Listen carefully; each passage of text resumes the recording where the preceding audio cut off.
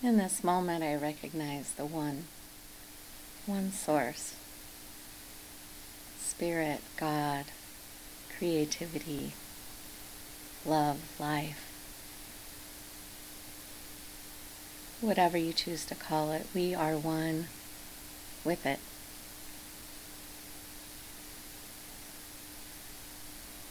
Its quality is love and peace. And that quality is also its very essence. God is love. God is peace. And so I realize that because I am one with God, I am one with love and peace. It is my divine nature, and it is your divine nature. It is ours.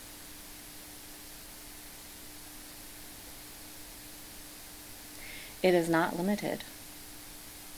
It is not limited by conditions. That love and peace is not limited by what's going on in the world or any outward circumstance. Even what's going on in our very household. Because love and peace is who and what we are, and it is always there. Spirit is always guiding and supporting us. Every moment.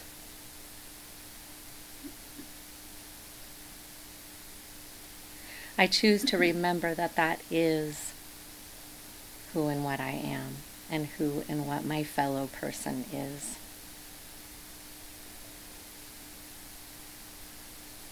Today I know that each one of us hears and knows exactly what we need in order for that next step in our evolution of our consciousness. Knowing that we are always given what we need.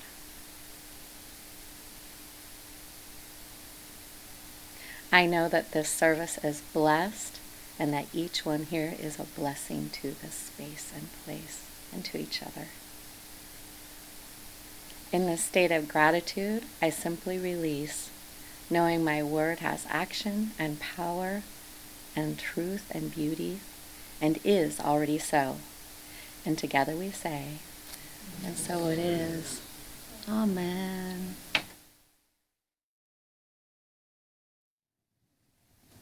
Good morning. Good morning. Welcome, everybody. So nice to have you here. I wondered if the sun would have any effect on our folks coming in. I'm so grateful to have you. So welcome, and if you're new with us here this morning online, my name is Reverend Diana Johnson, and I'm the pastor and spiritual director of Mystic Heart Spiritual Center. We're an interfaith community. We teach universal principles and practical spirituality. So I welcome you home to the guidance and wisdom of your own heart. And I welcome you home to our community where we are working to build a bigger table. So we begin our journey by joining our voices and deepening our intimate connection with Spirit.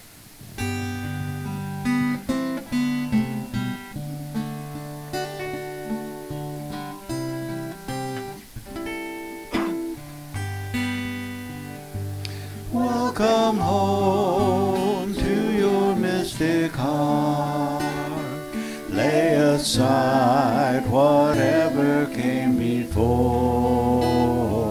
Let your own intuition start to guide you to heaven's door. Welcome home to your mystic heart. Lay aside whatever came before. Let your own intuition start to guide you to heaven's door. to guide you to heaven's door, to guide you to heaven's door.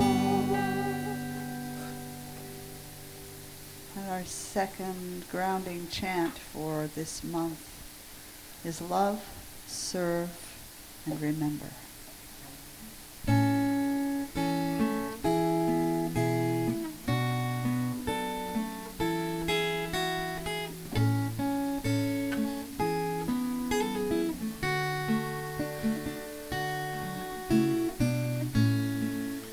Why have you come to earth? Do you remember?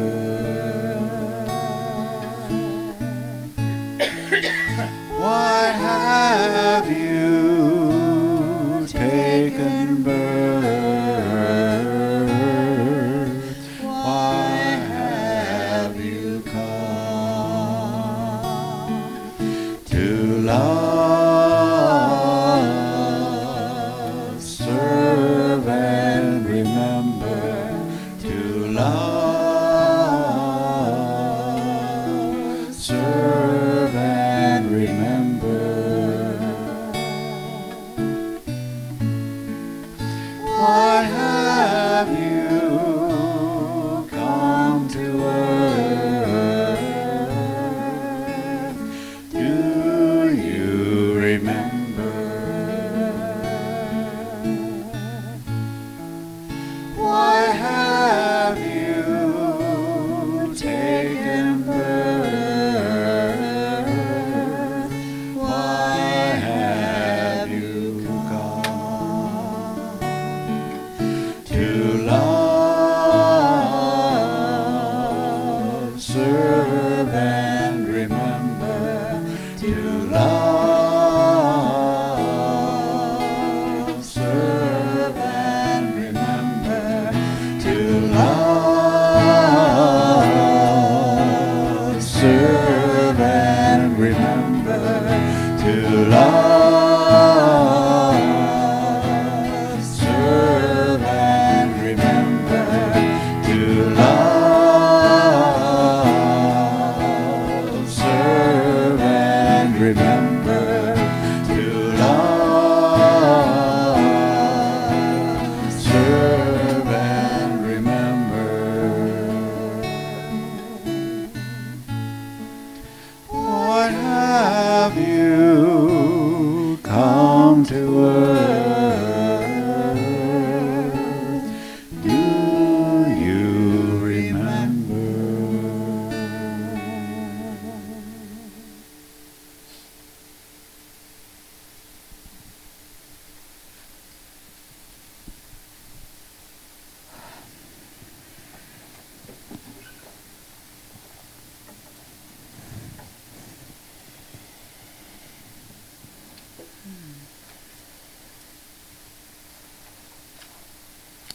Powerful vibrations, joining our voices together as one,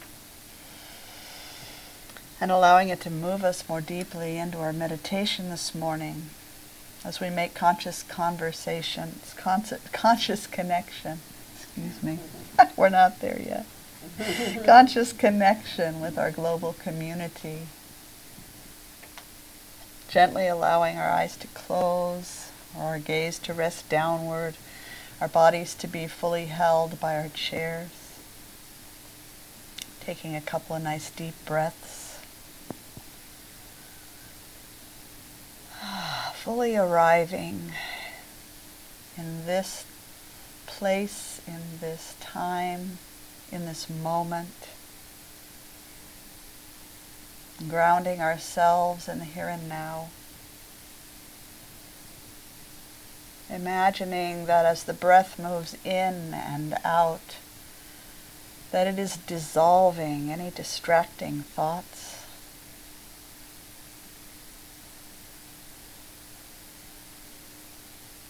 And allowing the breath to move that energy of the mind down into the heart, bringing our focus to the heart. and imagining that the heart is beating with the pulsing energy of the one life.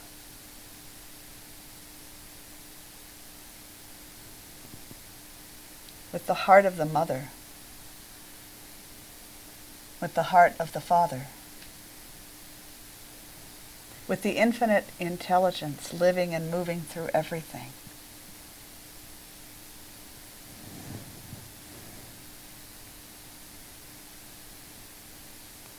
And now imagine that your heart is beating with the hearts of all beings.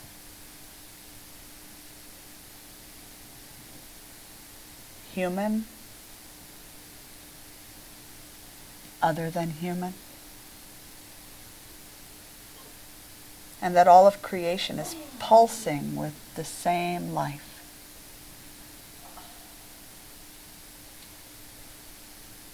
Acknowledging the global web of consciousness that's created as we feel ourselves united by the pulse of life itself.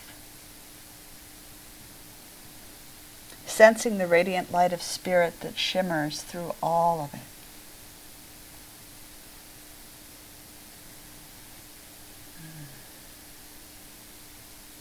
We feel and know our oneness with all that is, and we acknowledge our responsibility to one another as human family and as caretakers of this beautiful and life-giving planet.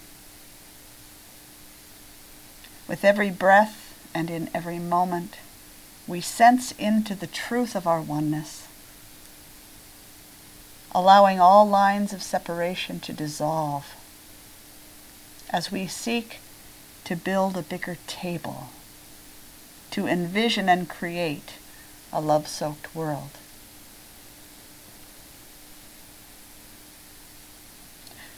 What do I mean by building a bigger table? First, creating a spiritual community where all are welcome and where all have an equal voice. Then, once we accomplish this in the microcosm, including people from every faith path, philosophical point of view, and way of life that acknowledges the sacred, we have a model and a set of tools for helping to build a world where people of all ages, races, creeds, ethnicities, sexualities, and abilities can work together, peacefully celebrating our differences and recognizing the strength in our diversity. Where to begin? We begin with ourselves. We look to the prayer of St. Francis for guidance. Lord, make me an instrument of your peace.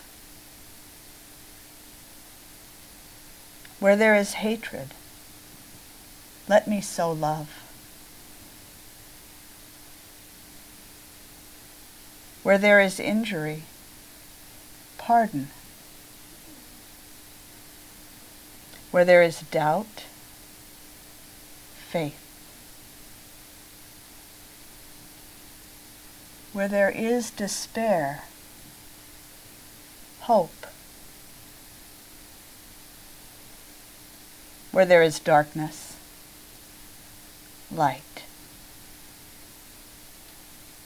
And where there is sadness, joy.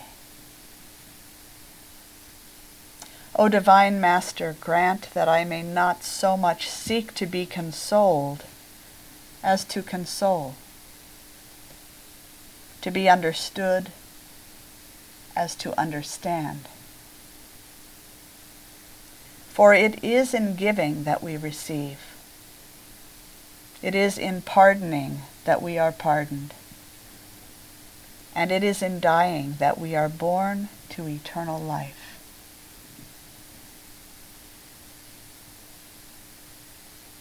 When we ask to be made instruments of peace, what we are really asking for is the boundless determination to empty ourselves of every state of mind that disrupts relationships.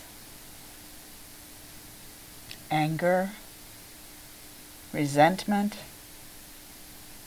jealousy, greed, self-will in any form. Our first priority is to reform ourselves. Without that, how can we serve as an example?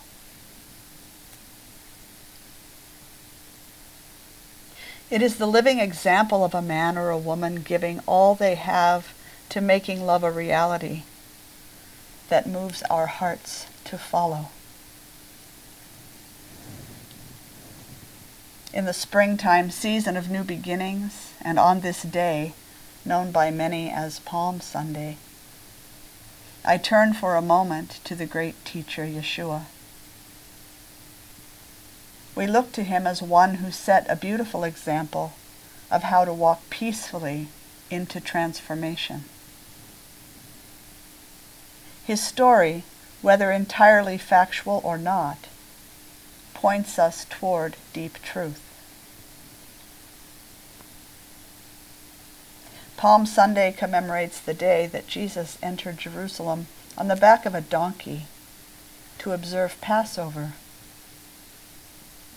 Some believe that his entering on a donkey was not so much an act of humility as a mocking of the Roman government, who were entering the city on horses through the opposite gate. You see, Jesus was a peaceful warrior, a revolutionary, an evolutionary. He wanted desperately to teach the people about truth, love, and spiritual law. He wanted to set an example of how to stand in one's spiritual authority. After more than 2,000 years, Jesus still serves as an amazing example of strength, courage, devotion, and forgiveness. All qualities that we must build in ourselves if we are to contribute to the building of a bigger table and the creation of a love-soaked world. Sometimes it feels like there's nothing I can do. I am not Jesus. But this was not Yeshua's teaching. He said, "These things and greater shall you do." He taught that each of us has divine power at our disposal, and that it is only through our thoughts, words, and actions that the healing of our world can happen. And so I begin within. I begin in meditation and prayer.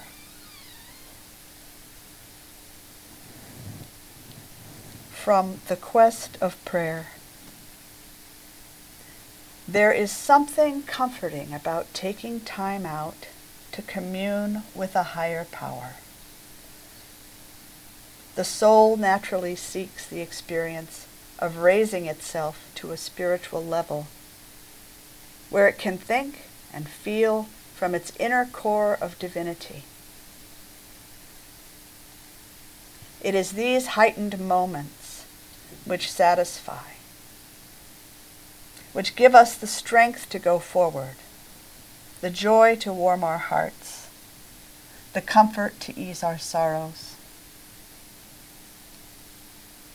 When human circumstances seem to overwhelm, when we grow frustrated with our lives, confused as to our choices, or mystified at our place in this vast universe, we ultimately turn to prayer. Basically, we pray simply because we cannot do otherwise. Nothing else works.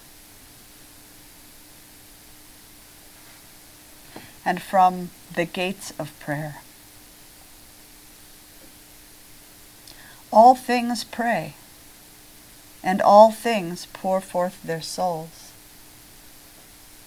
The heavens pray, the earth prays, every creature and every living thing. In all life there is longing. Creation is itself but a longing, a kind of prayer to the Almighty. What are the clouds, the rising and the setting of the sun, the soft radiance of the moon, and the gentleness of the night? What are the flashes of the human mind and the storms of the human heart? They are all prayers, the outpouring of boundless longing for God.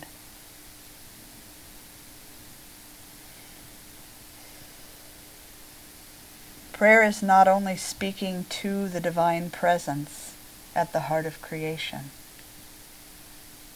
It is also an expectation that guidance will come, and a deep, spacious listening that opens the heart and mind to new possibilities. Prayer is a full cycle of communication that leads us to action. Prayer is the starting place for all responsible and effective activism. By going first to our deepest wisdom, we engage the powers of heaven and the bands of angels in bringing resolution to our challenges and peace to our world.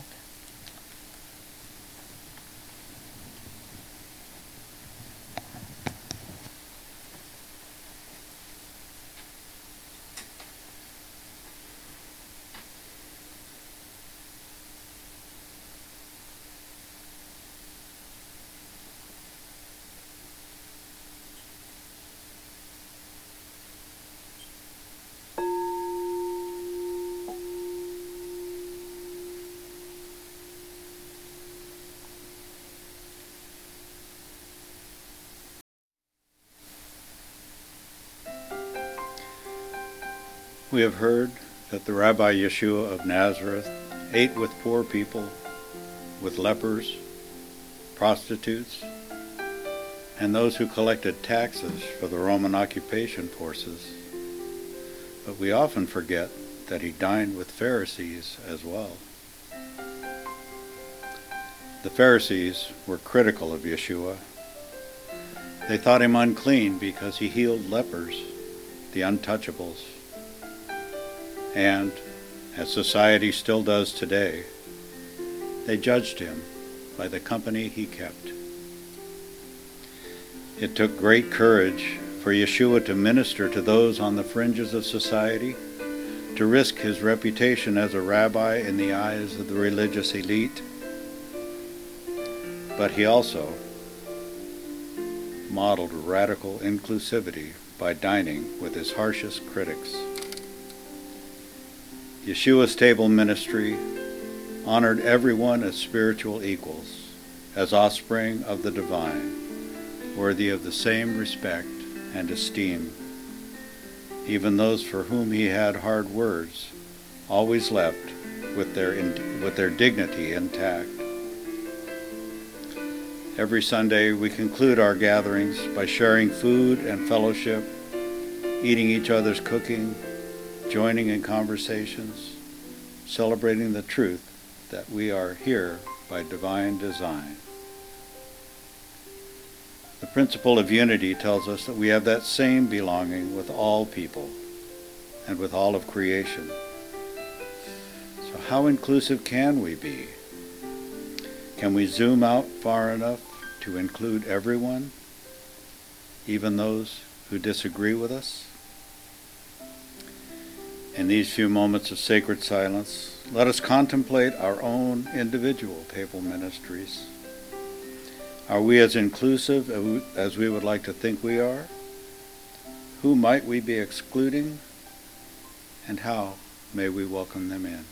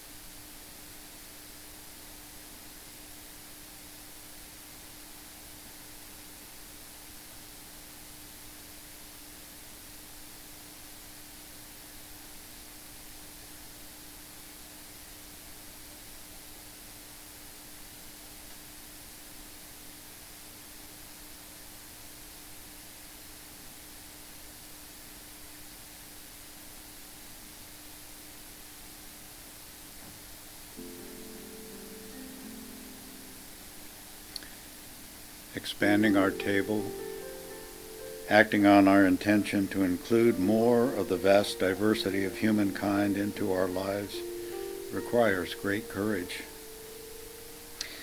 It takes a willingness to listen from our hearts, to suspend judgment, to celebrate and value our differences while finding the common ground we all share. Each of us has the same needs: to be seen, to be heard, to be acknowledged as a valuable member of the human race. And so we give thanks for the courage to extend these gifts to others with no guarantees, and for the faith that our own needs will be met in return. As Taizé continues, we welcome Reverend Diana's inspiration and wisdom, and we bring it forth into our world by building a bigger table.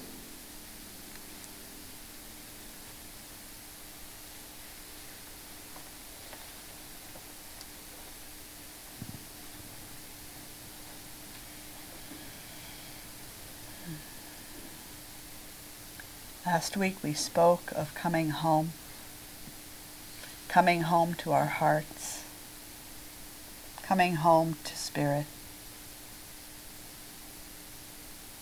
But I invite us to remember that first we must come home to who we truly are.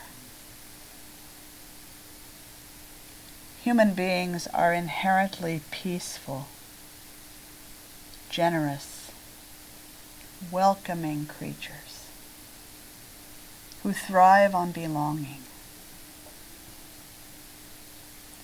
Our native language is love.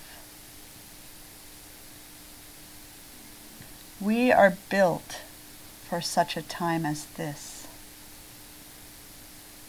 for such a great transformation.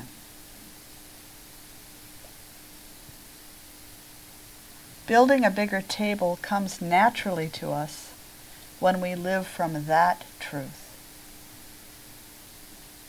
When we consciously place our faith in ourselves, in one another, and in the creative intelligence of the universe. Will there be work involved? Of course there will. There always is.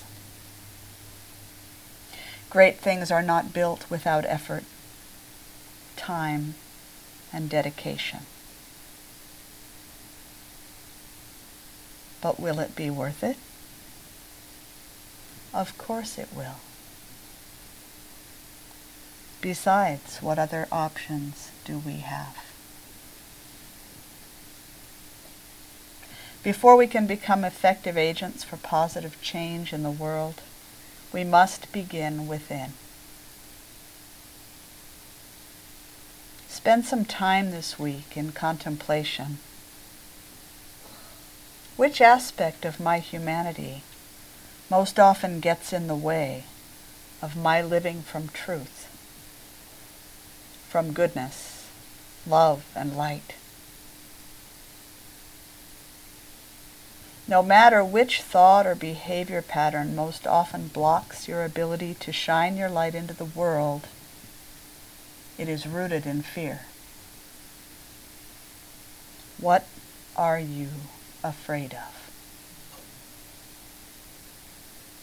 The unknown? Your sense of powerlessness? Your own power? Seek to know the truth. You are a child of the universe, a perfect and intentional, irreplaceable creation of the one infinite intelligence. You are here on purpose, for a purpose. No exceptions.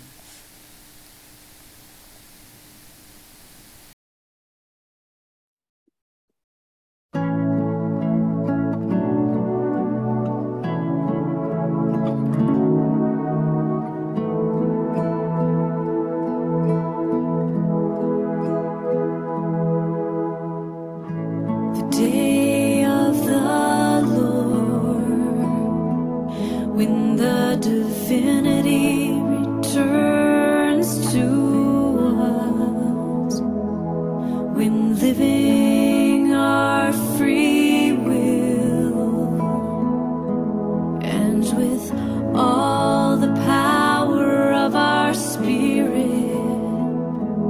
we decide to live our lives in free communion with God, with no expectations. We will live our lives with gratitude, love, loyalty, and justice. Beginning with our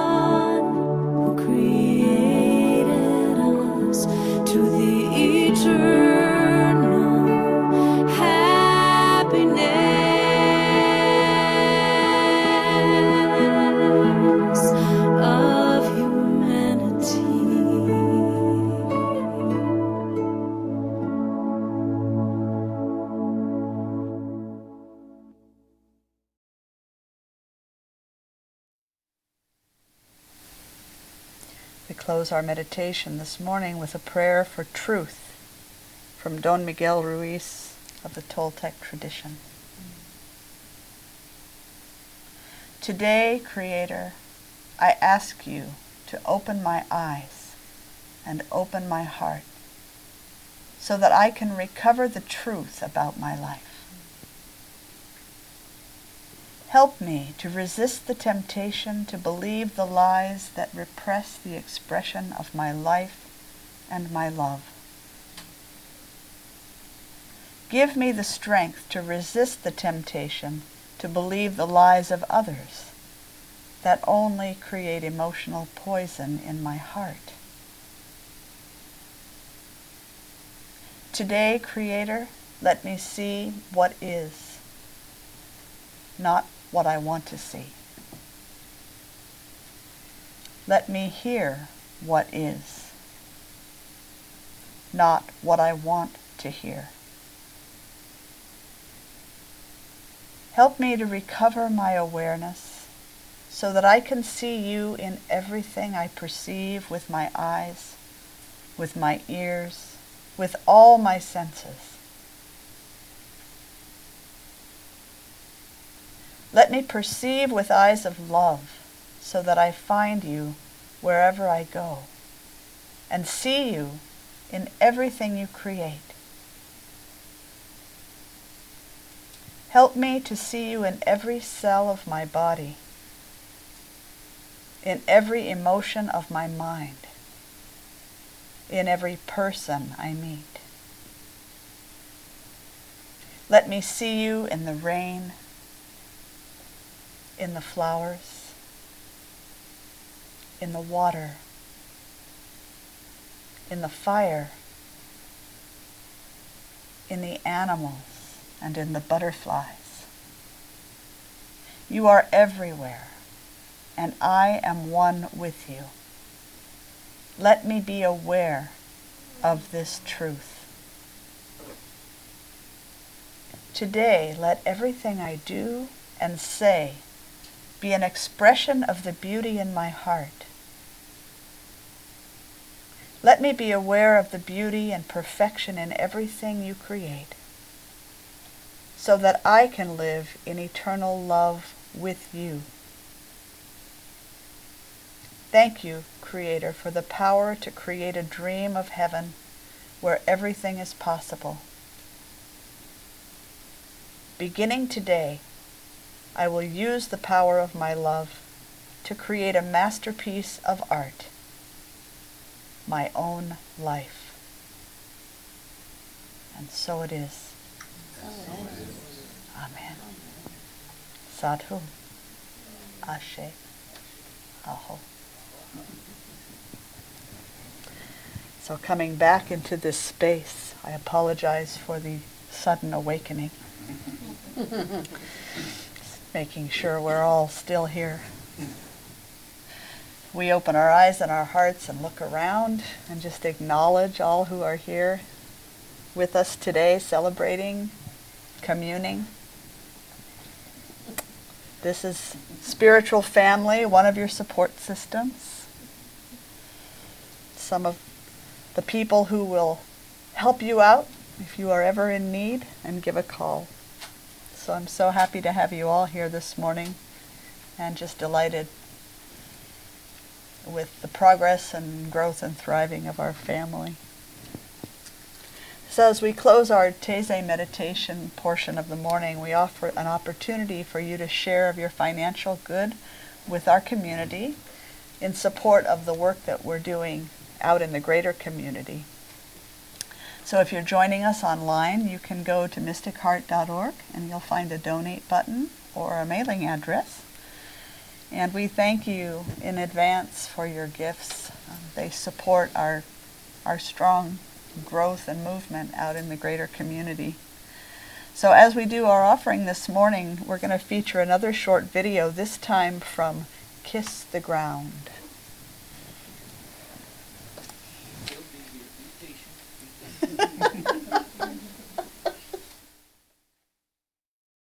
Planting a garden has the power to change the world, and even you can do it.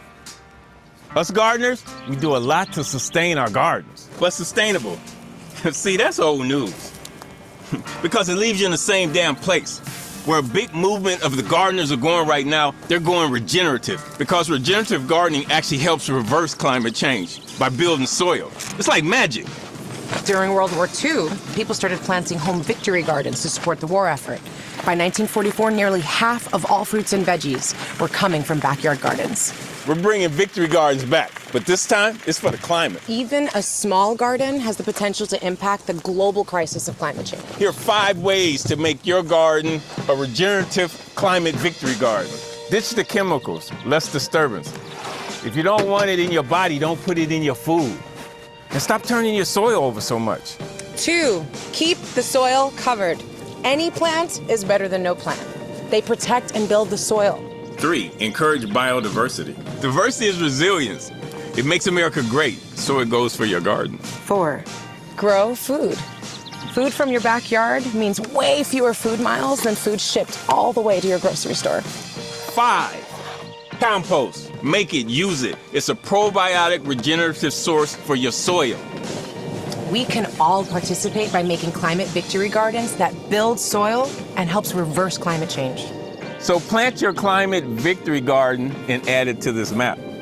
And share your photos of your garden's regenerative practices. Good soil. Woohoo!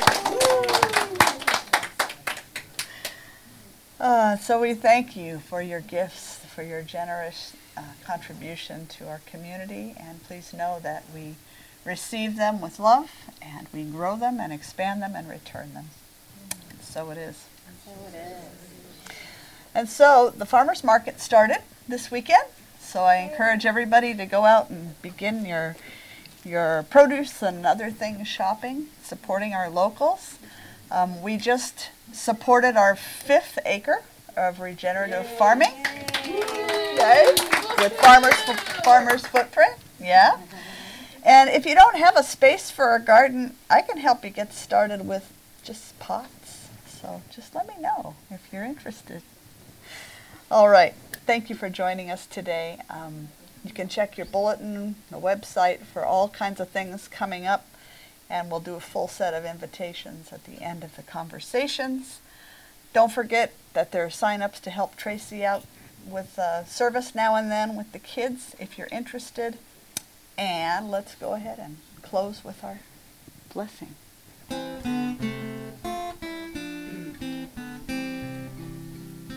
May your soul always find what it's looking for.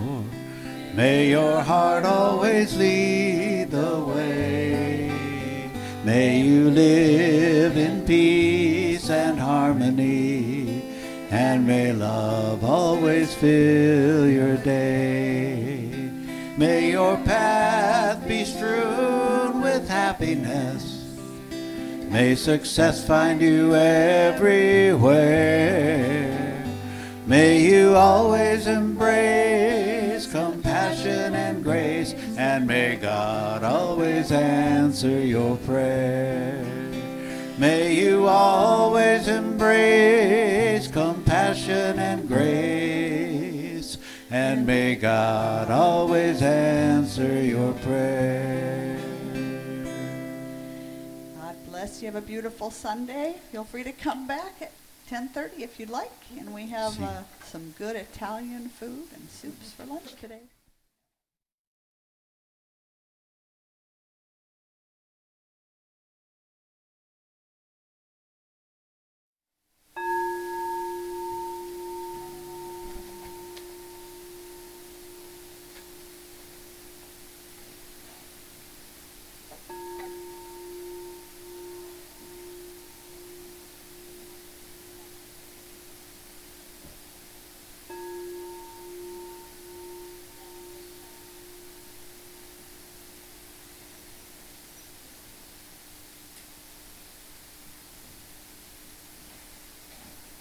Recognizing our source. Inspired by our first service. Recognizing that we are here for a purpose. on purpose. No exceptions. I love that.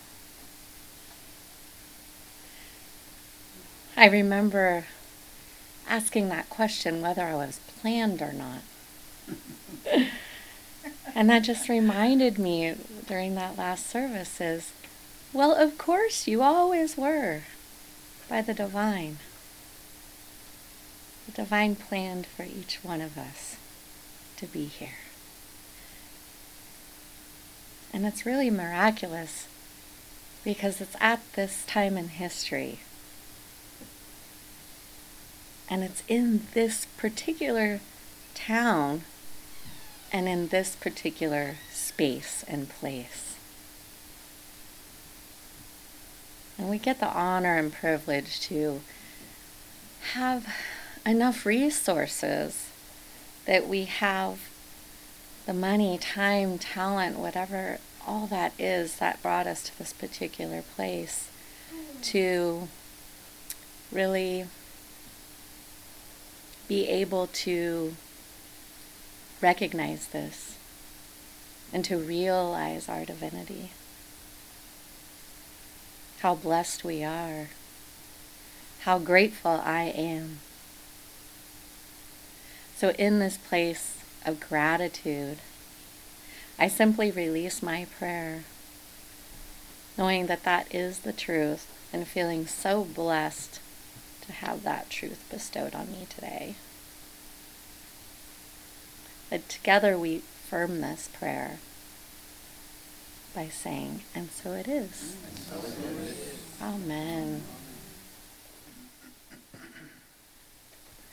Thank you, Cherie.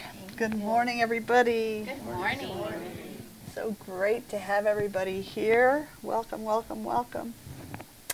So if you're new here with us this morning, my name's Reverend Diana Johnson. I'm the pastor and spiritual director of Mystic Heart Spiritual Center. And we are an interfaith community, so we have people from all paths that get together. We teach universal principles and practical spirituality. And so I want to welcome you home to our community, should you choose it for yourself. I would like to welcome you home to the guidance and wisdom of your own mystic heart, because that's where your answers will be found. So let's get started this morning by joining our voices. Maybe if you feel like getting up, dancing, moving, that's always fine here. If you want to sit, that's also fine. But I can't keep still.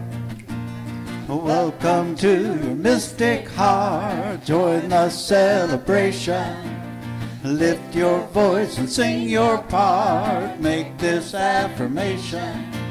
Spirit made us family with loving hearts to share.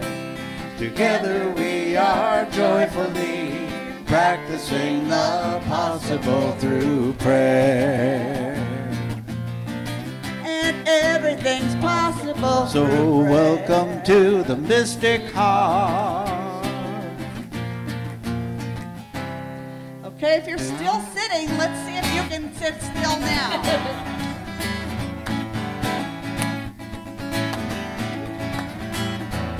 Everybody get up on your feet. See the light in everybody you meet. Everybody get up on your feet. See the light in everybody you meet. Let us be reminded of who we've come to be. We are love, we are one big family. Hey, hey, yeah, yeah. Hey, hey, hey, yeah, yeah. Let us make a joyful sound. Here we stand on holy ground. Let us make a joyful sound. Here we stand on holy ground. Let us make a joyful sound. Yeah, hey, hey, hey. Everybody get up on your feet. See the light in everybody you meet. Hey, hey, yeah, yeah. Hey, hey, hey, yeah, yeah. Woo-hoo! All right, so we change our third one out every month. So this is the first Sunday of the month. Today we're going to ask with Ricky Byers-Beck with How Can I Serve? How can I serve Today, sweet Spirit, How can I serve today, O Lord? Speak in ways that I will understand. Where you lead me, I will follow. Where you lead me, I will That's it, right there. How can I serve today, sweet Spirit? How can I serve today, O Lord? Teach in ways that I will understand. Where you lead me, I will follow. Where you lead me, I will go. How can I serve today, sweet Spirit? How can I serve today, O Lord? Teach in ways that I will understand. Where you lead me, I will follow. Where you lead me, I will go. Where you lead me, I will follow. Where you lead me, I will go. Woo-hoo. How can I serve? So you will notice, if you're new here, that on your way in the front door, there's a nice little shelf. If you ever want to take your shoes off when you come in, you don't have to, but you're welcome to. We have a shoe shelf because I like to live barefoot. So there we are, just pointing it out for the new people. Feels so good to be here this morning. So I want to invite you into our sacred practice for this service. Every week we take a moment at the beginning of our conscious conversation and we enlist our entire body into the experience of the presence. We invite the sensation of life moving through our veins, through our bodies, so that we can fully experience this practice that we begin with each week. And so I invite you to take a moment and just sense energy as it's moving through you. Whatever that feels like for you, whether it's a warmth or a tingling or just something that you can't even put a word to. The love filling you up, the life moving through your body. And I invite you to join me in our sacred practice of visioning for a love-soaked world, where all humans are embodying and living from peace, joy, abundance, generosity, justice, and freedom.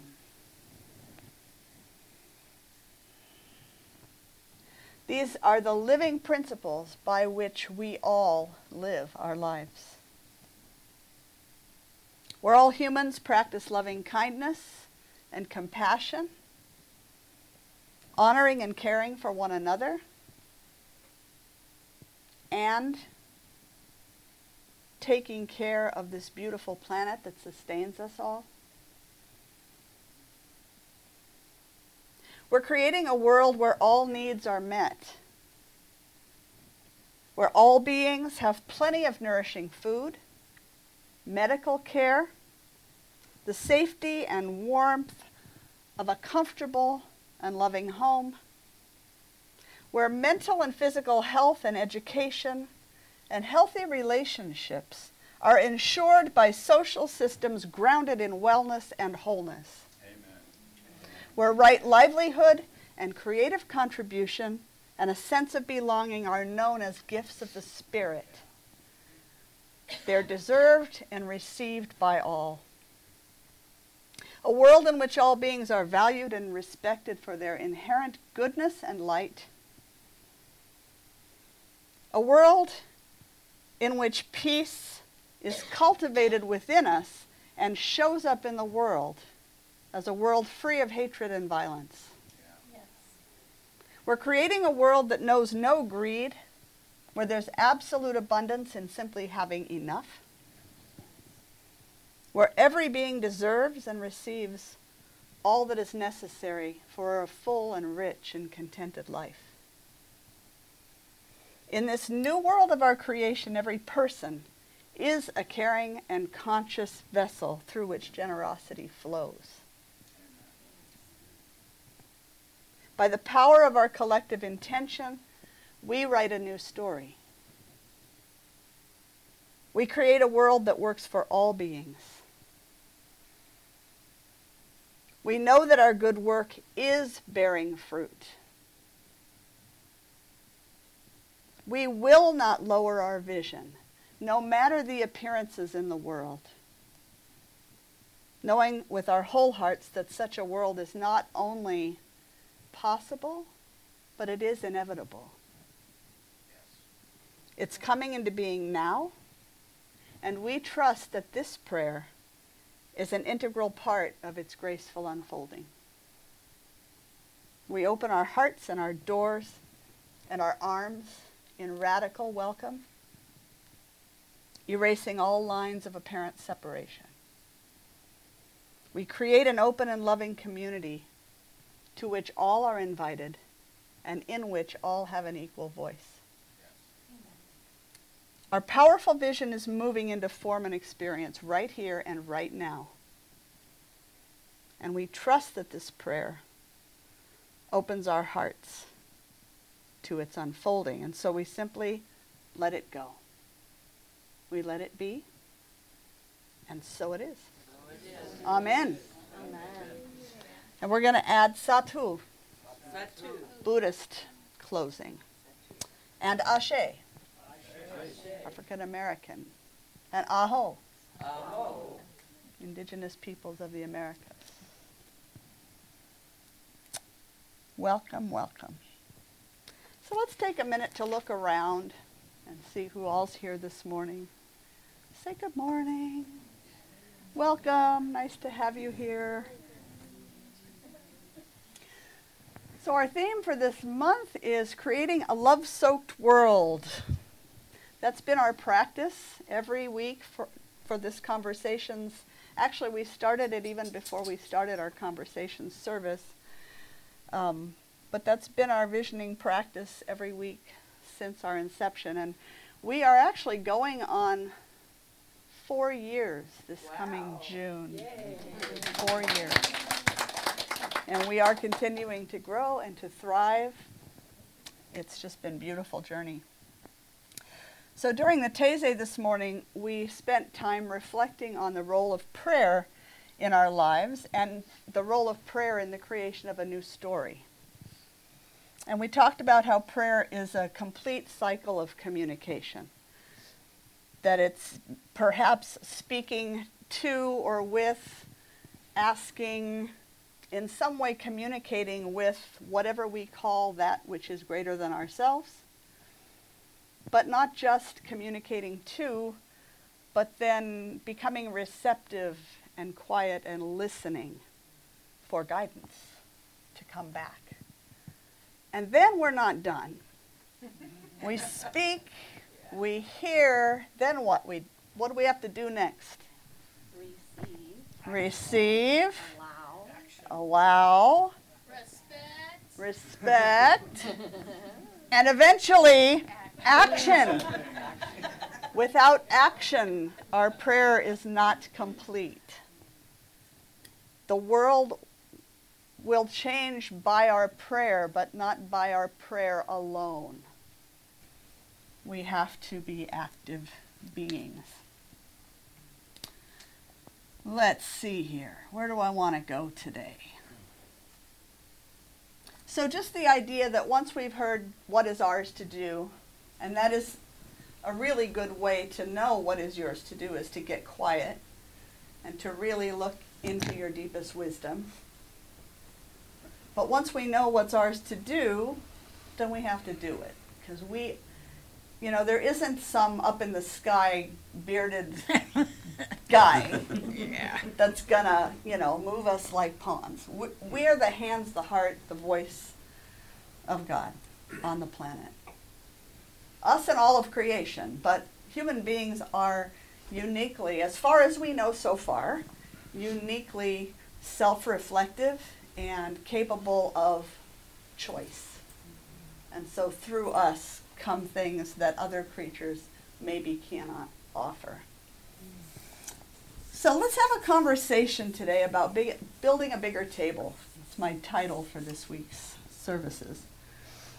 When I say that building a bigger table is part of creating a love-soaked world, just listening to those phrases, what does that say to you? What does that mean to you? What might that mean? To be in service for others. Okay, so it could mean calling you into service of others. Yeah, inclusivity. Okay, inclusivity. All right. Building a bigger table. Welcoming to all. Welcoming to all. Welcoming to all who agree with me? No. Unfortunately not. Unfortunately not. Darn. Making space. Really? Making space. Boy, that right there. Let's talk to that. Sure. What kind of space? What are we talking about with space?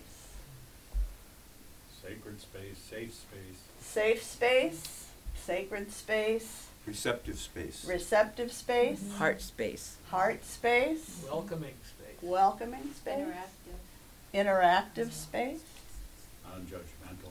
non-judgmental. That's part of safe space, right? Loving space. Loving space. So that's a space out here for us to gather, but that space starts in here, right? Spacious heart, open mind, a willingness to disagree with others peacefully and be okay with that. And to hear it. And to hear it, to not just allow it to be out there and not get through, but to really hear one another. Yeah. So, what stories did you grow up with? Okay, let me give you some example here. In other words, what were some of the assumptions that in your life, in your family, in your community, whatever, assumptions that were accepted as truth when you were growing up? The one holy Catholic Church and no other. The one holy Catholic Church and no other. Yeah. Born in sin, and you got to accept somebody as your personal savior, Okay. or you're not getting to heaven. Born in sin, and you need some intermediary. Otherwise, you're not getting there, wherever heaven is, right? But it's not here. Right. What else? You couldn't talk to God yourself. You had to go through a priest or Yeah. Okay, Yep. another intermediary story. Couldn't talk to God yourself. God was a being in outer space somewhere, sitting on a giant throne, surrounded by angels, and you had to live up to some minister's expectations in order to be able to join him after you die. Wow, that ship has sailed. Really? Okay, more stories. Kind of like walking to the kingdom of heaven. Kind of like walking into the kingdom of heaven. Yeah, that's where she was talking about, huh? Yeah. Anybody have any kind of stories about lack or limitation? Oh boy. Oh boy. Eat everything on your plate. Eat everything on your plate. Because if you don't, somebody else is going to starve. Okay. China. Somebody in China or Africa is going to starve. Or Europe. Or Europe, because you don't finish your dinner. be good or you're going to go to hell. Be good or you're going to go to hell. Life's hard and then you die. Oh, life's hard and then you die.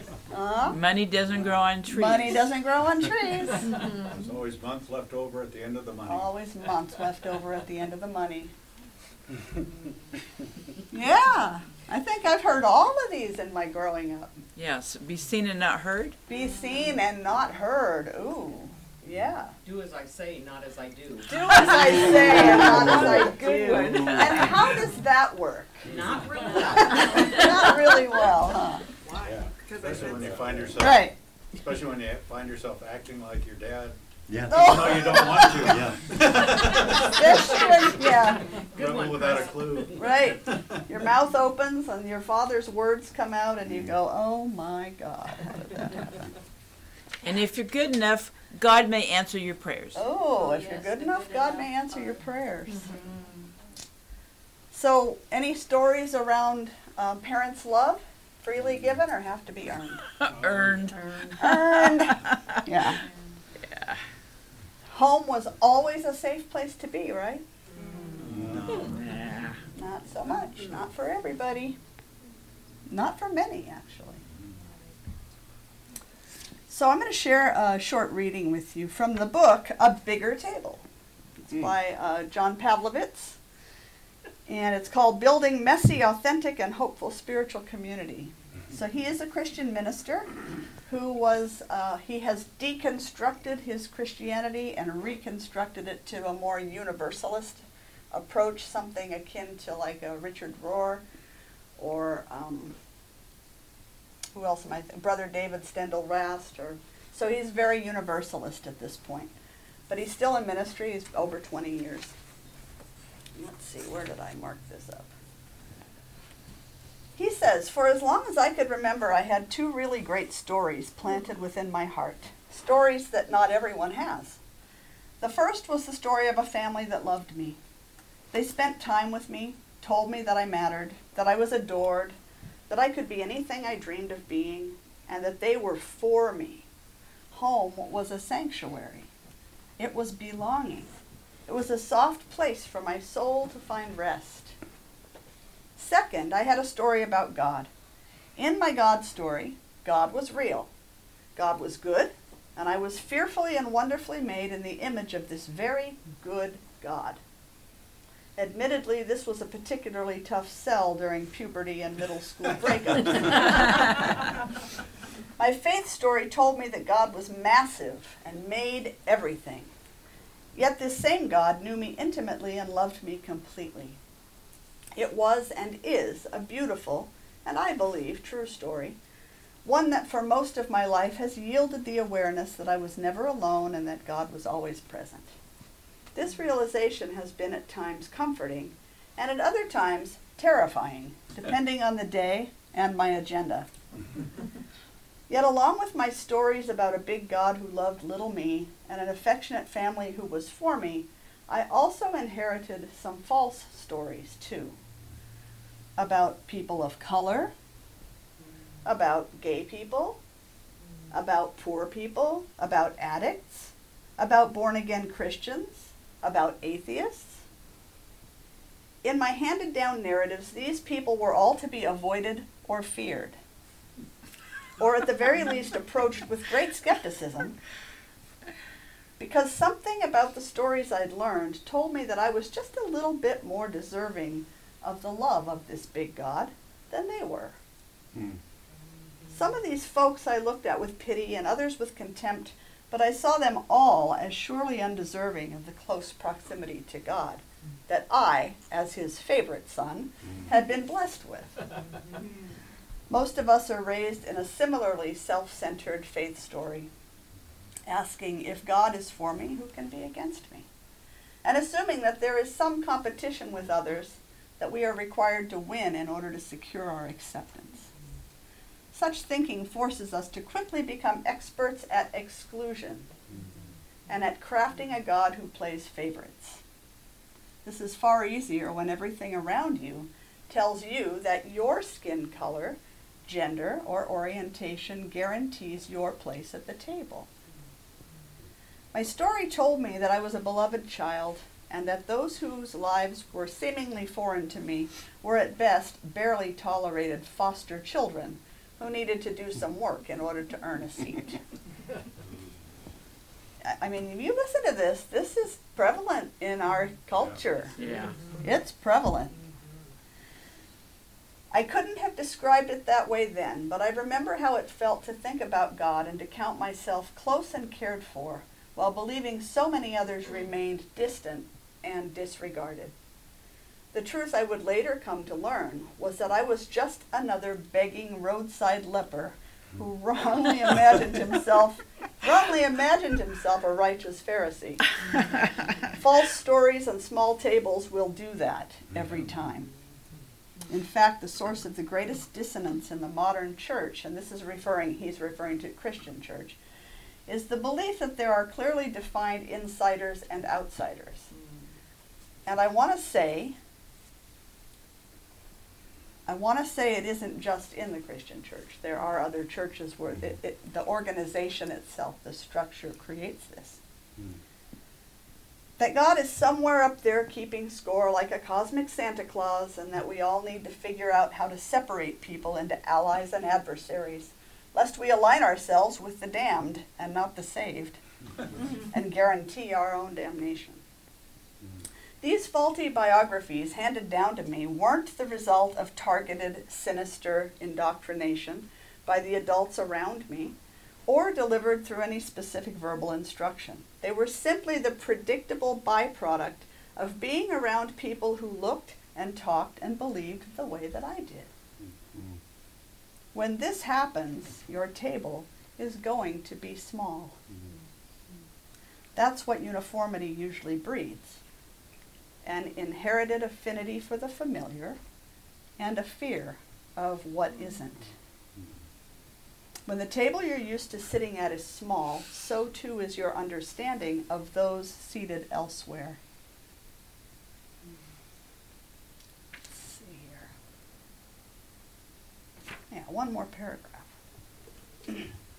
Over time, I'd quietly developed a subtly narcissistic religious worldview, where God gradually became the God of the good people, and conveniently, the good people tended to always look and sound and believe an awful lot like I did. This was my spiritual incubator during the first 18 years or so of my journey, and for most of that time it worked for me. Privilege usually works for those who have it, unless they are so roused that they are able to see with fresh eyes and notice their blind spots and the great advantage in their experience. Like a stain on the back of your shirt, you usually can't see your own privilege, and you need good, honest people around you to tell you, and then you need to listen. Yeah. Yeah, really. So does any of that sound familiar to anyone in terms of our own culture? It's a, you know, it's part of the race consciousness that we are immersed in. So what are the dominant themes in the stories in our own culture? What are some of the dominant themes? Some of the stories we've been raised with. There's really a dominant thread is what I'm looking for. God is on our side. Okay, so God is on our side. Which means our side. Like there is a side. Like there is a side. Okay. I think it's a difference between the saved and the unsaved. Yeah. Okay. Yeah. Saved and the unsaved. So we talked about how we have cultural stories of lack and limitation. Right, definitely. So if there's lack and limitation, then that naturally leads us to What, us and them? us and them in competition, right? Only the successful are of God or with God. Okay. By whatever definition successful in our culture means usually what? Money. Money, materialism. Material wealth. It's a material wealth thing for success. So all of this really points to one issue, one story. I'm just thinking the belief in scarcity, that it even exists. Scarcity. Yeah. Let's extend that a little further with another S word.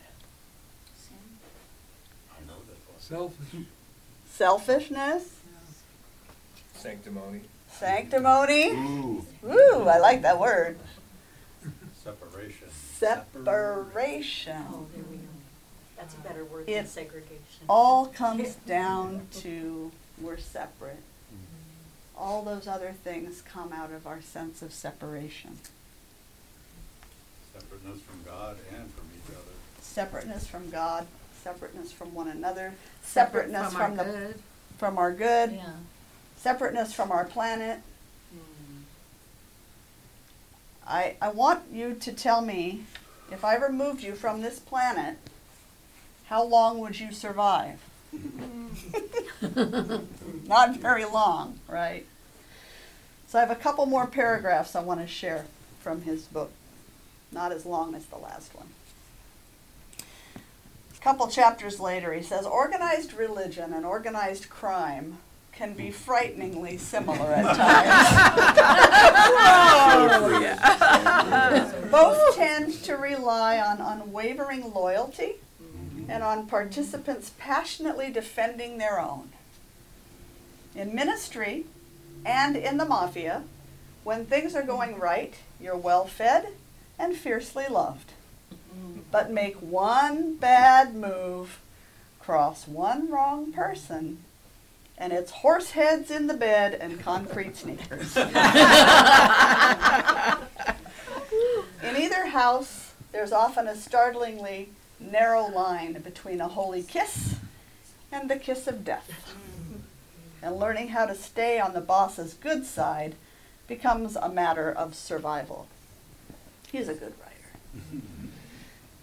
The church, again meaning the Christian church, but again, this could be any form of organized structure of religion, can be a beautiful or a horrifying place, depending on where you're standing. As they say in real estate, location truly is everything. There's a tangible sense of shared purpose and mutual affection that comes with being part of a local faith community. A feeling of belonging that really does transcend almost anything one can experience. Let's skip a little bit. In the spiritual community, I've been held in times of intense grieving, supported financially in difficult seasons, and had my family cared for in ways too great to measure. I've received forgiveness and encouragement and lavish love. There I've found my purpose, learned how to navigate adversity, and been given a front row seat from which to view the work of God. The local church has been home for me. I believe in what the church can and should be, and it's the reason I've shown up every week for the past 20 years to try and provide this kind of hope-giving, life-sustaining community for people so starved for it.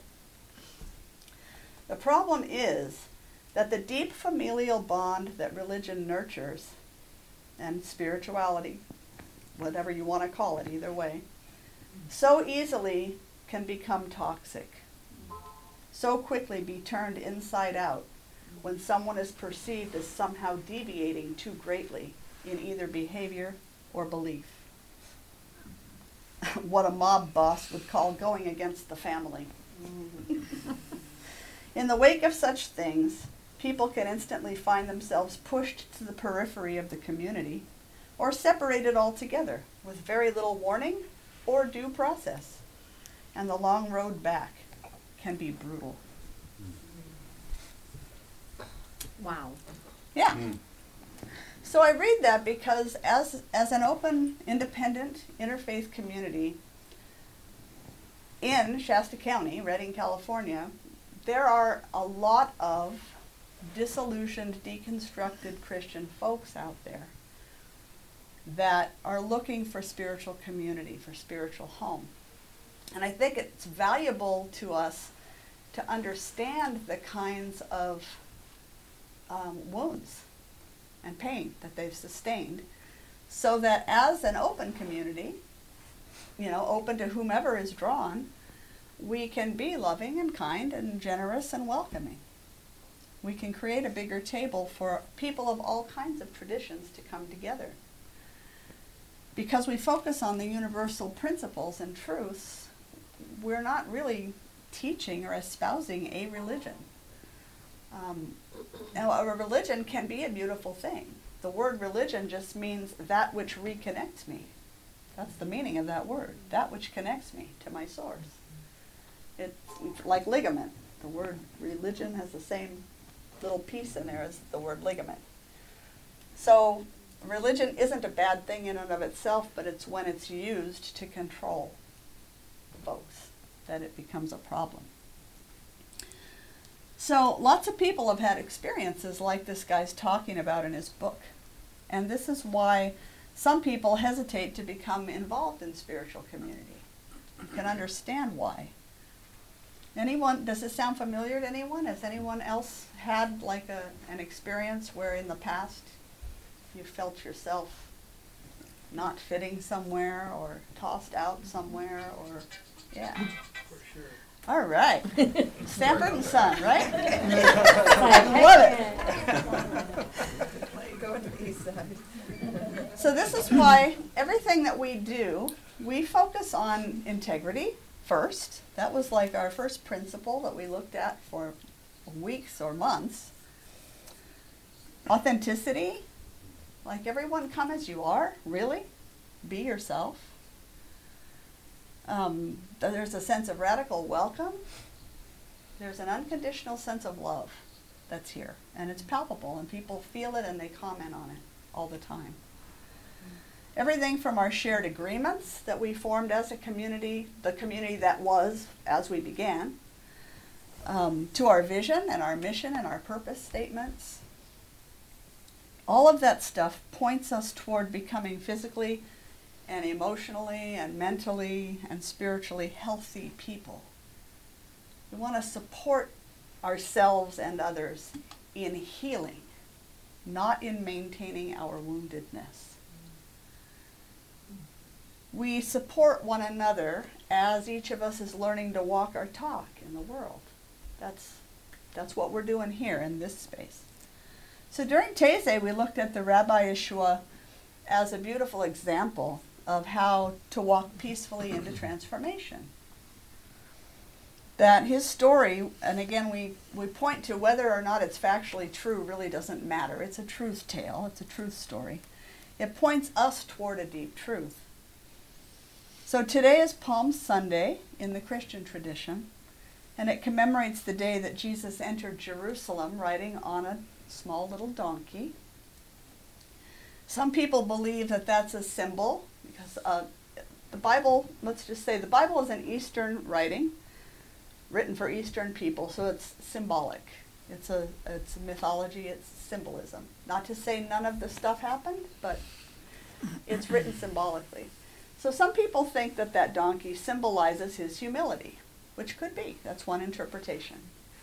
Other people believe that he was mocking the Roman government, because on the other side of town, they were riding in on great big horses through another gate, the same hour that he was riding in on his donkey.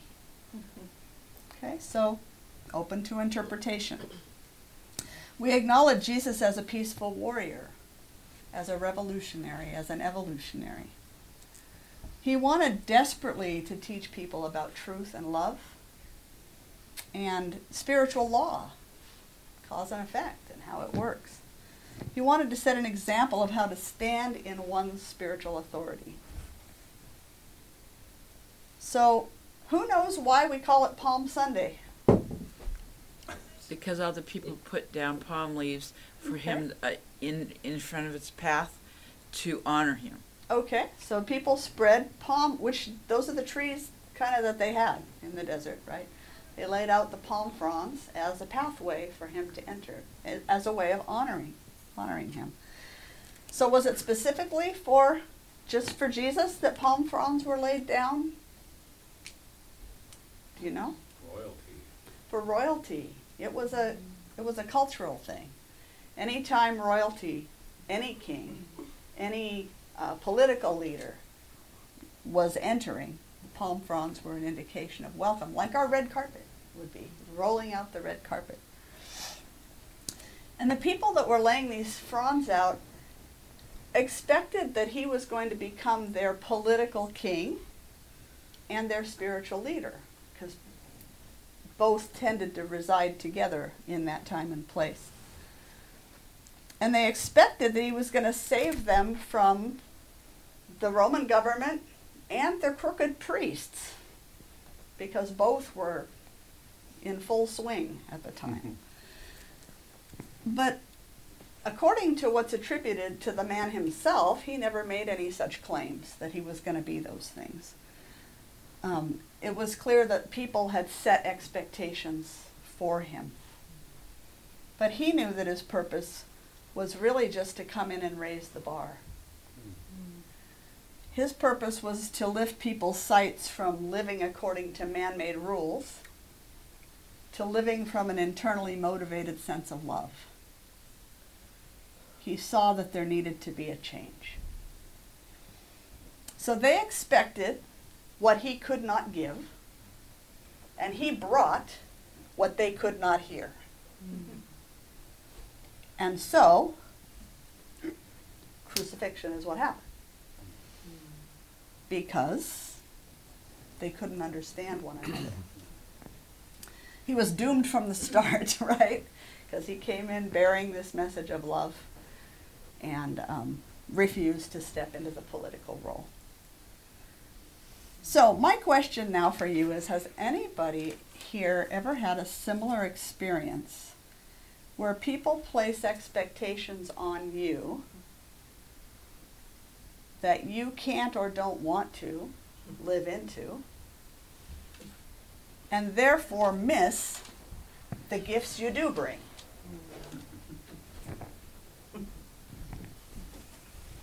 Yeah. Anybody, anything come up that wants to be shared? Mark? Earlier in my life, women would meet me sometimes and, oh, I'd like to get to know you. Are you a doctor? And no. Oh. And it always, no, I felt apologetic. Because they wanted that. Yeah. So they were expecting someone of some particular kind of whatever, clout or something. And they missed your gifts. What did you have? I see you, and I'll be right there, Caleb. What might you have offered? Just one thing you might have offered, given the chance. Understanding. Understanding. That's been my goal. Now I've realized understanding to a level that I've not realized it before, just by maturing, coming to here for 4 years, and finally beginning to put understanding is what results from all of the truths that are spoken sentence by sentence by sentence. It's almost as if casting flower petals out every time you speak a truth, or the poems. And what I've come to understand is that, you see, understanding is so hard. We look to others to tell us what to understand. But when it's a personal experience, it's akin to a spiritual experience. It's so connecting. Yeah. And when you had that experience, not just a single incident, as if you're a pitcher and you just threw the perfect strike and forever again, you're changed. No, it's a constant thing to realize this understanding. And it's a blessing to have that. And it's a gift that one can offer another and can be missed by having preconceived notions of what it's supposed to look like. Yeah. I'm going to come over first to Caleb, because I saw your hand. Okay, so I would like to say this, and that is that all of us humans are the same. When I say all of us humans are the same, I mean we're all human beings. We're all Asians, we're all Australians, we're all Antarcticans, we're all North Americans, we're all South Americans, we're all Europeans. Yeah, we're all from the world. We are. But when we're soldiers in military bases, our leaders, generals, presidents try to tell us that we are not, and that our life is better than theirs. Which is why we have wars, to take over, so that we can have our life happen over there. It's that separation we were talking about, huh? Yeah. Yeah, and that's what the Roman government was trying to create, was separation. And this person comes along trying to say, no, just what Caleb said, we're all human beings here. We need a bigger table. Thank you, Caleb. What I found in my life is I have expected people to be a certain way and always been disappointed. But what I found out about is that I disappoint myself because I have big expectations about what I should be to certain people or not to certain people, and I give and give and give and give and don't get anything in return, and then I'm sad. Right. And now I've decided not anymore. You either like me the way I am or you don't. Right. Beautiful. Thank you. Lucinda. When I was in high school, I had an adult through the school that I very much trusted who decided that I needed to go and get pregnant so that I could have a child and have the state take care of me. Oh, goodness. And I know I'm not the only one who's ever had that expectation placed on them, whether unconsciously or verbally like that was. Right. Yeah. Yeah. Okay. And Chris? I could echo. Yeah? My grandmother, Bimba, why do you want to go to school, get married, and have babies? Yeah. Oh, wow. Heard that one too. Go to college and take care of yourself and don't get married. Uh-huh. Oh, So wow. either way, if the expectation doesn't match what we want for ourselves, then it's not helpful, right? Mark. I wanted to add why it's so difficult to understand. The example you've given of Jesus coming in one side of the city and the Romans from the other, they were into forcing. And Jesus was not able to force. He wanted to present the possibility of love and peace being a way we could all get along, but the culture was not evolved enough yet. That's true. That's true. And Thank goodness we have made progress. I believe that wholeheartedly, really, no matter what the world looks like. And so the issue is about force again. And, and you can obey forces from outside of yourself, but at some point you need to obey your own sense of what is right and what is wrong for you. So and in this church, we're open to lots of truths from different perspectives, and we see that works too. Yeah. So rather than, like the Romans, being forceful, he's trying to bring this message of learn to stand in your own power, learn to stand in your own spiritual authority, because it lies within you. It doesn't lie anywhere outside of you. Thank you. And thank you, Kimberly, for bringing in that it's, bless you, that it's not just the expectations from outside that can become a problem. We hold ourselves to expectations, and then we get in our own way of shining our own gifts in the world. So it doesn't even have to come from outside, right?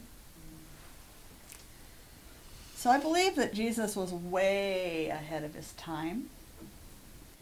He came to show us, We're still trying to catch up. Yep.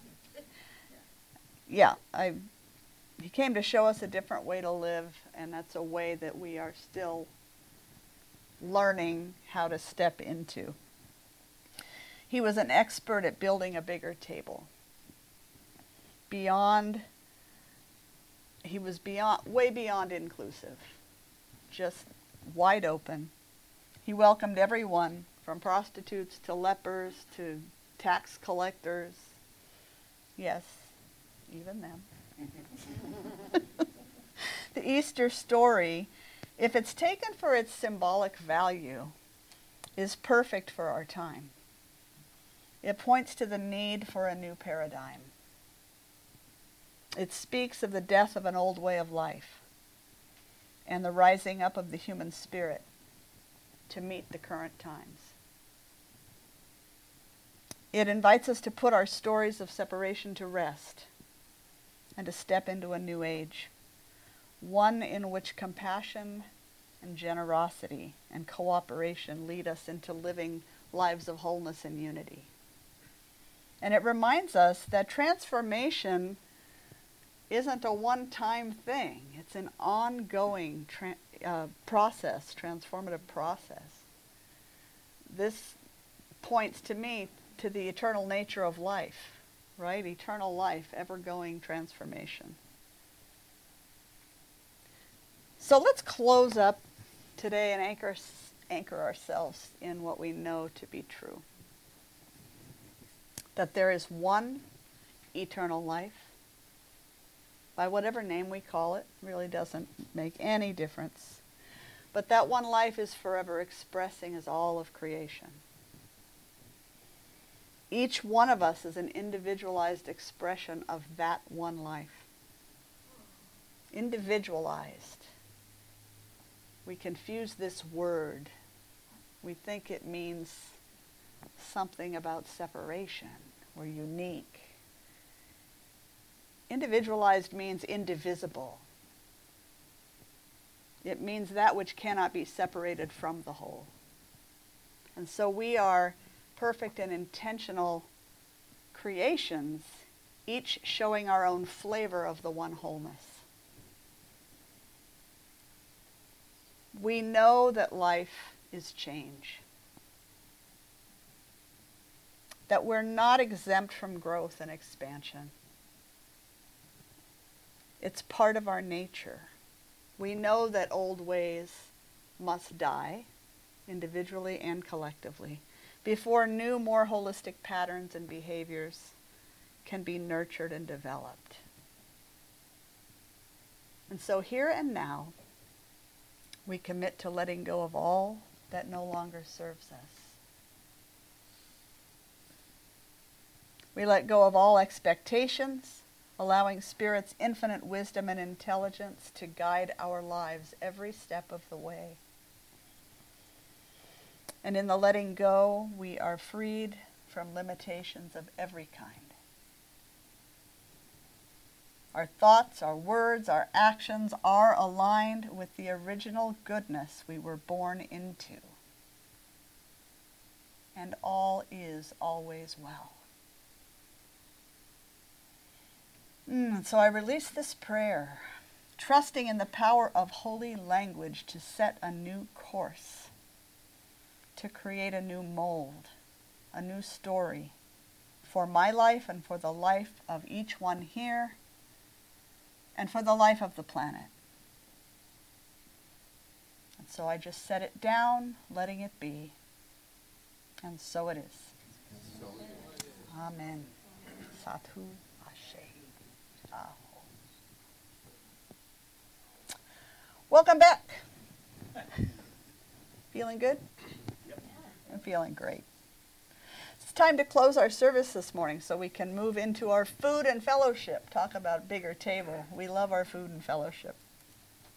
We've been doing it every Sunday since we were legally allowed to reopen for food and fellowship. You know, as we prepare to move, this feels like a good time to acknowledge Sandy. Would you come up, please?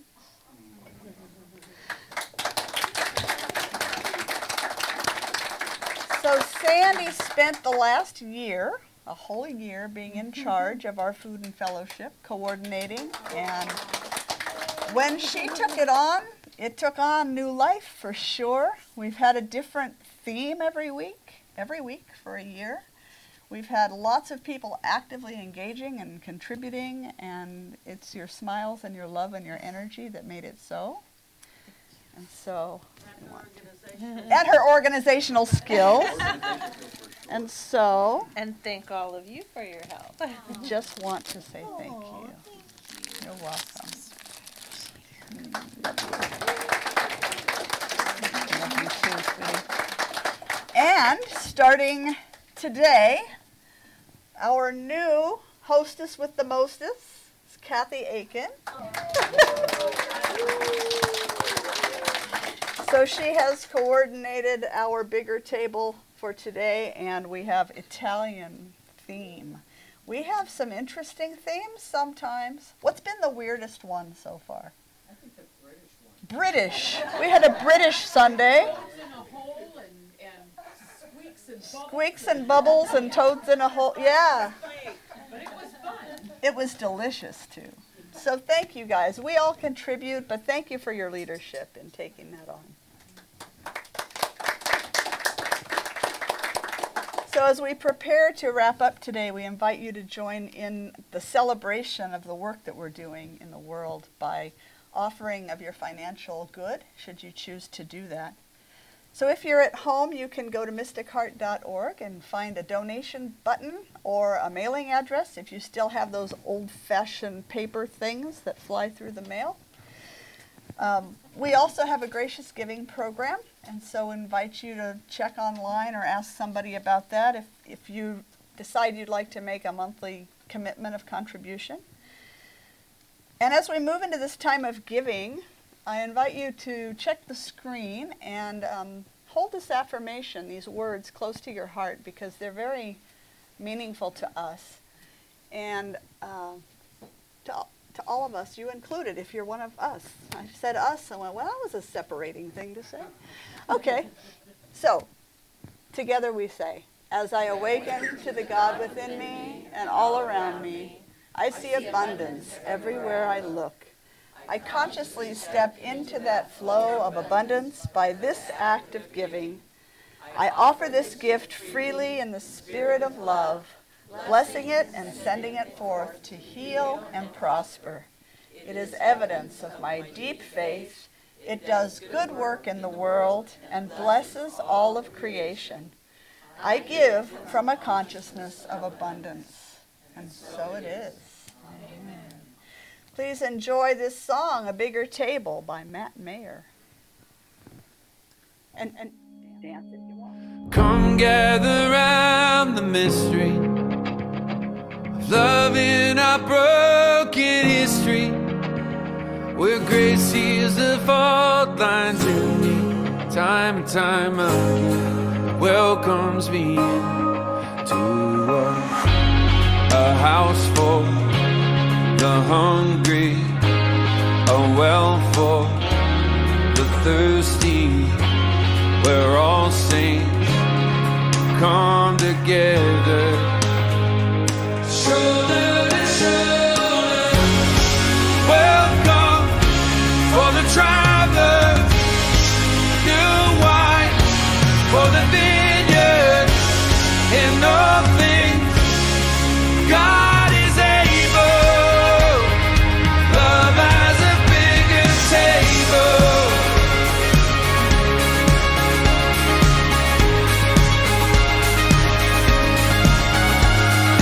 Show me who is my neighbor, the Christ didn't need the beggar. His love doesn't need a stranger. Love calls them friend, welcomes them in to a house for the hungry, a well for the thirsty, where all saints come together, shoulder to shoulder. A welcome for the traveler, new wine for the vineyard, in all things God is able. Love has a bigger table.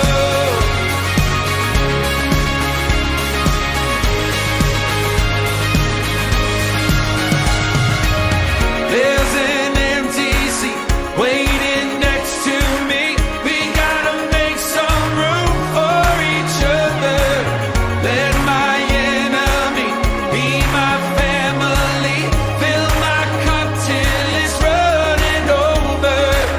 There's an empty seat waiting next to me. We gotta make some room for each other. Let my enemy be my family. Fill my cup till it's running over. And a house for the hungry and the thirsty, for all the broken saints go marching in, shoulder to shoulder. Oh, a welcome for the traveler, new wine for the vineyard, and all things God is able. His love has a bigger table.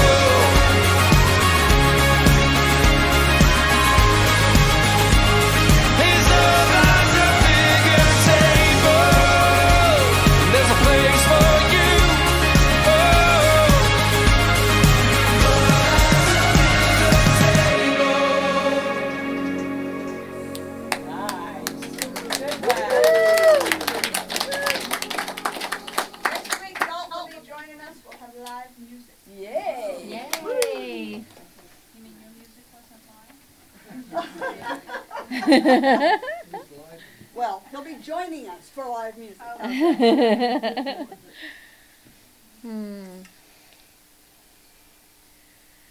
Just recognizing God's bigger table.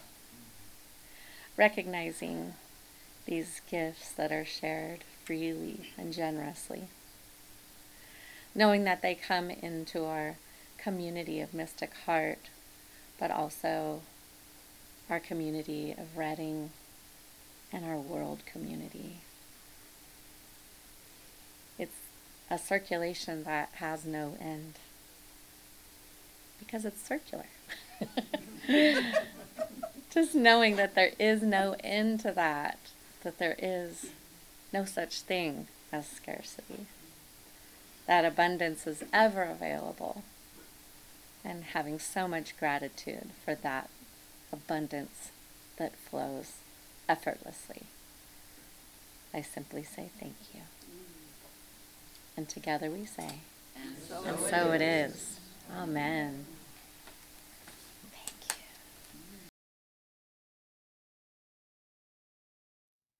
Here we go.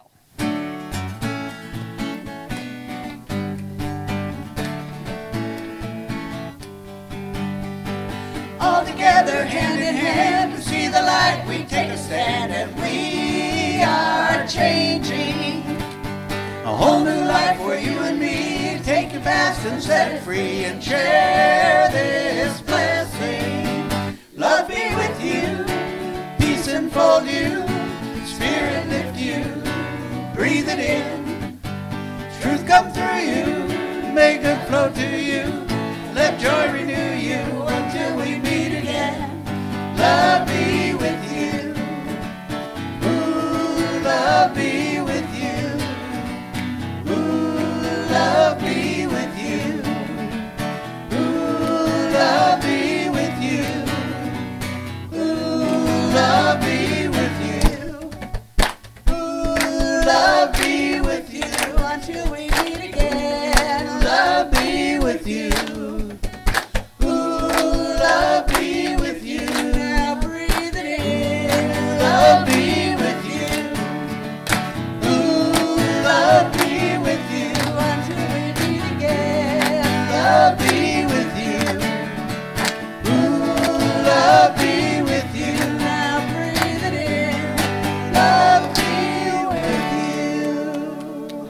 you. We love you all. Thank you for being here. Feel free to join us for lunch next door if you